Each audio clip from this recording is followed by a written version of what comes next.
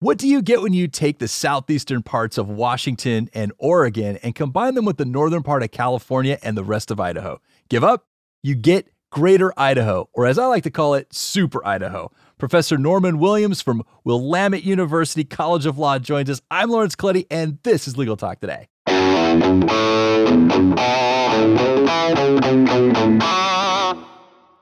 Welcome back, listeners. Thank you for being here with us. We've got a weird show for you today, but first, we need to thank our sponsor, Noda.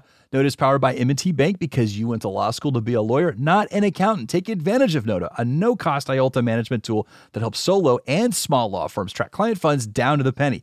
Visit trustnoda.com/legal to learn more, and Noda is spelled N-O-T-A. Terms and conditions may apply. All right, let's say hello to our guest, Professor Norman Williams. He's the Ken and Claudia Peterson Professor of Law at Willamette University College of Law in Salem, Oregon. Very apropos to our show in terms of his location. Welcome to the show, Professor. Thank you for having me, Lawrence. Yeah, thank you for coaching me up on how to pronounce Willamette University. I really appreciate it. Sure. So we're going to be talking about these 7 Oregon counties, Professor, that want to break away from the state of Oregon and become part of Idaho. And I want to work through that step by step to kind of fully define what all the steps mean. But before we get into it, I want to kind of build out your expertise a little bit, talk about the courses you teach at the law school. Sure. So my expertise is in American constitutional law and election law. So I teach our basic constitutional law 1 and 2 courses, as well as a course on election law and a course on advanced constitutional law and the U.S. Supreme Court. So you're a double threat guy. I like to think so. Okay. Well, let's get into these 7 Oregon counties. And so as I understand from the storyline here, 5 just recently joined the first 2. And the whole idea is now they want to, they voted. And in that vote, they determined that they want to take next steps to breaking away from Oregon to become part of Idaho. So let's start with the origins of that and walk us right up to their vote, and then we'll do the follow-ups after that. Sure.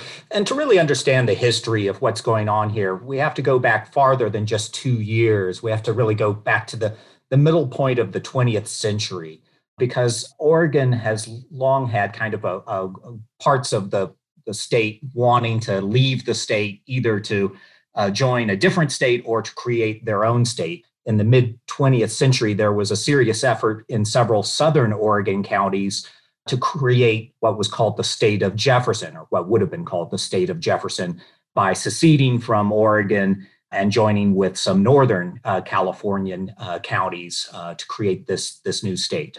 That went nowhere. But I think the more kind of recent move by the eastern Oregon counties to join with Idaho is really part and parcel of that same effort by rural voters in Oregon who are dissatisfied with what they see going on in the Oregon government, which is dominated by voters in the northwest populous portion of the state. And so 2 years ago, there was an effort to collect signatures for ballot measures in several Oregon counties to put on the ballot in those counties, a measure that would, a non-binding measure, basically directing county officials to promote the idea of the county seceding from Oregon and becoming part of Idaho.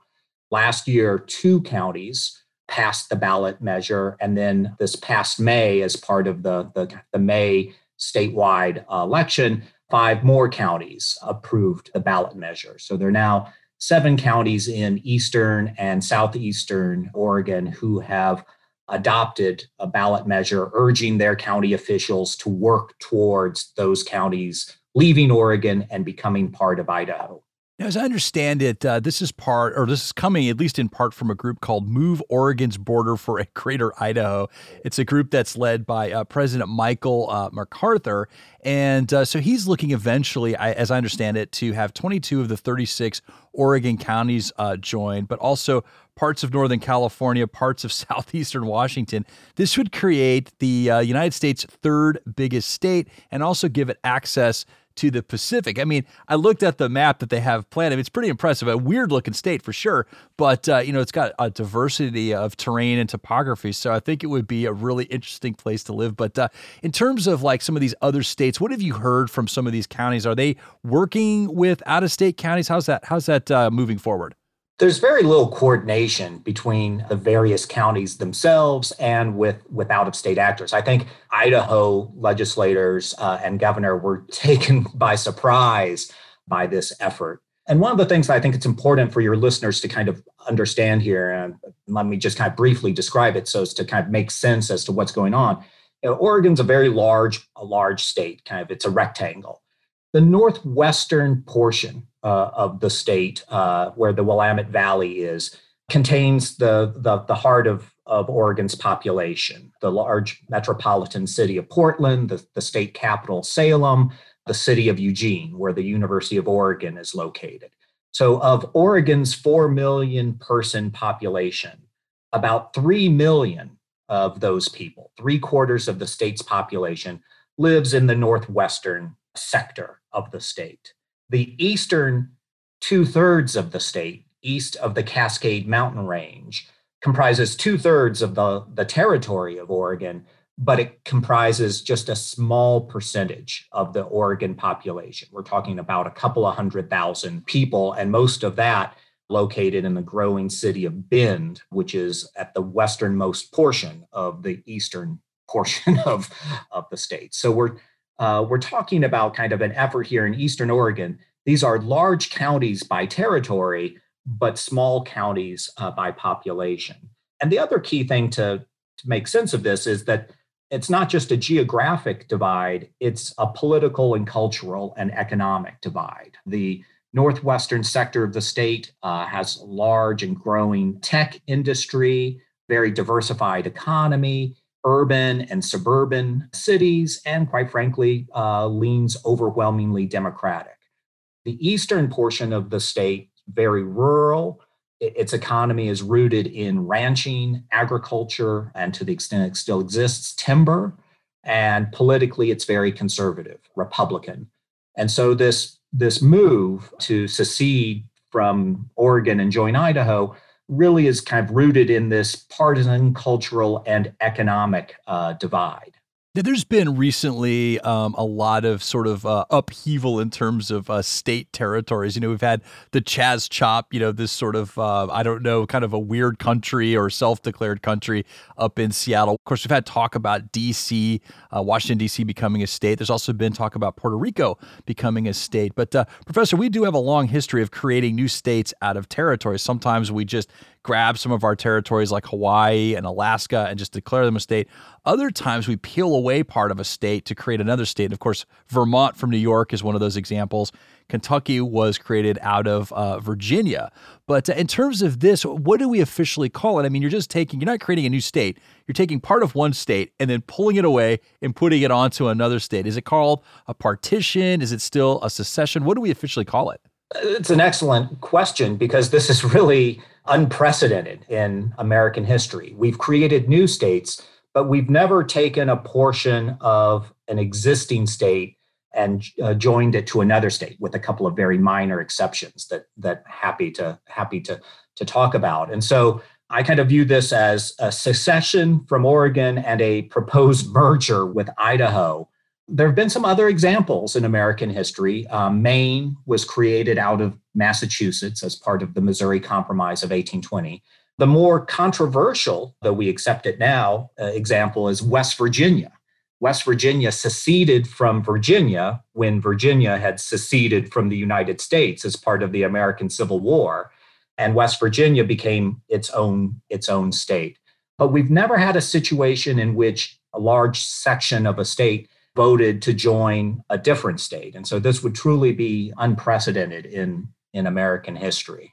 Now, these 7 counties have voted on this issue, and basically I guess the gist of their vote is that we're going to now start taking next steps to leave Oregon and become part of Idaho, but that doesn't exactly mean that they're part of Idaho. So what is the legal impact of their vote? What does it mean? Yeah, these votes are non-binding votes, meaning they're directing county officials to meet to work towards relocating the border between the two states, meaning these counties to leave Oregon and join Idaho.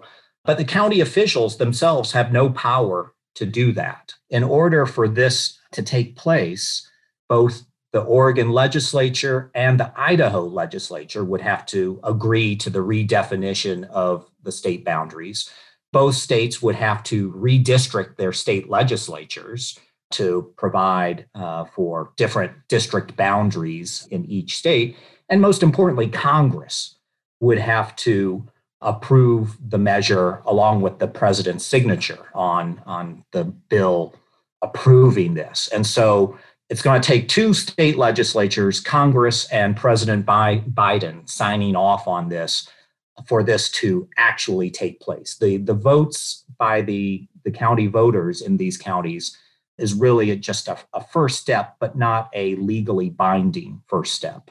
Can you build that out for us a little bit more? And so obviously you need approval from Oregon and Idaho, but what does that look like from their legislative perspective? Sure. So the first thing that would have to take place is that the Oregon legislature would have to convene and approve the redrawing of the Oregon borders. And again, as part of that, create a new legislative districting map in which Oregon's 60 representatives and 30 state senators are drawn exclusively from the counties that remain in Oregon. Idaho would then have to do something similar. Its legislature would have to convene and approve a measure redrawing the Idaho borders and then redistricting the Idaho legislature to include the population now that it had inherited from Oregon. And both states in those bills would have to agree on exactly what's the boundary. So this would become an interstate compact between Oregon and Idaho as to what the new boundaries of the two states are. And then Congress would have to pass through both the House and the Senate a bill approving that change in borders. And because that bill would be amending the enabling acts that admitted both states back in the 19th century, that bill would require the president's signature. And so there are a number of steps that would take a great deal of time for this to actually take place. I'm having flashbacks to my property law class in law school about meets and bounds. So anyway, well, how does that's exactly right. The boundaries of each state are set out in detail, both by Congress and in state law. And changing those boundaries is going to take a little bit more work than just simply saying, for instance, Malheur County is part of Idaho now. Yeah, that sounds like it would be a monstrous headache. Well, how does this, this process, it's a little different because you're not creating a new state. You're pulling from one territory, kind of redefining the boundaries here. But, tell us how this is different than, say, we got Puerto Rico out there, U.S. territory. And of course, Washington, D.C., you're sort of annexing part of Maryland there. Functionally, Washington, D.C. is a federal city, but it exists within the boundaries of Maryland. So how is this process that you just laid out in terms of Oregon breaking away or parts of Oregon breaking away different from those two examples? Yeah, Lawrence, it's a great question. And it's one I struggled with over a year ago when I first heard of this effort. Because my first reaction was, well, why don't these counties just want to secede and become their own state? Again, in the mid 20th century, there was a similar effort in Southern Oregon and Northern California to secede and create what was going to be called State of Jefferson. And as a new state, it would have 2 U.S. senators in the United States Senate, which would seem to be something that these voters would want. And so the question that I first struggled with was, well, why don't these voters in Eastern Oregon want to secede from Oregon and become their own state, or maybe resurrect the effort to create the state of Jefferson? And the answer to that really comes to it's highly unlikely that the U.S. Congress is going to create a state with such a small population. For most of the 19th century and early 20th century, when most of the states of the United States were admitted, there was a population threshold that the territory had to surpass in order for Congress to take seriously the notion of admitting a new state. Wyoming right now has the smallest population of any of the 50 states, a little over 500,000 people. These Oregon counties, well, the five counties that voted several weeks ago for secession, have in total less than 100,000 people in population. And so I think an effort by Eastern Oregon to become its own new state would fail because there's just not a sufficient amount of population to justify adding a 51st state here, unlike Puerto Rico, which has millions of residents, unlike with the District of Columbia, which also has over a million residents. And so proponents of this measure, I think, understood that their only real strategy for success was not to try to become their own state, but to join with an existing state. And they chose Idaho rather than, say, Nevada, because Idaho is more reliably Republican than Nevada is. Well, in your opinion, and just if you were to put your gambler's hat on, since you mentioned Nevada, how likely do you think this merger with Idaho is to happen? I put this in the 1%, 2% likelihood. There are just too many approvals that are required. The Idaho governor has said he supports it, and the Idaho legislature is controlled by the Republican Party, so they might be supportive because these Oregon counties are Republican-oriented counties. The Oregon legislature and Oregon governor, all Democrats, I think are unlikely to basically vote for turning over 2/3 of the state to a different state. A couple of my very partisan Democratic friends will snarkily observe that, okay, these Republicans in Eastern Oregon want to leave, ha ha ha, let's let them, which would effectively end the Oregon Republican Party as we know it. But I don't think that the Oregon legislature or governor want to kind of go on record of being the ones who basically divided the state and turned over more than half of the state by territory to another state. And then, of course, when it turns to Congress and to the president, given our partisan polarization in America and our inability to get things done in Congress, in part because of the Senate filibuster rule, I just don't see kind of the redrawing of state boundaries in this very partisan way being something that the U.S. Congress is going to sign off on. I mean, at the end of the day, there are just a lot more important things, both for the state of Oregon and for the U.S. Congress to be doing than to be looking to rejigger state boundaries just because at this point in time, there are some voters in the state that would rather be part of Idaho. What I would say to Eastern Oregonians who are disenamored of their state government in Salem is, if you really love Idaho, move. Well, Professor, thank you for sharing your time and knowledge. I really enjoyed our conversation today. Thank you very much, Lawrence. It's been a pleasure. And thank you, listeners, for tuning in. We hope you enjoyed today's episode. And one more thank you to our sponsor, Nota. You can find them at trustnota.com/legal. That's Nota spelled Nota. And last but never least, thank you to our team producer, Molly McDonough, and our LTN audio crew because they're the best. This has been Legal Talk Today. I'm Lawrence Coletti. Have a great day, everybody.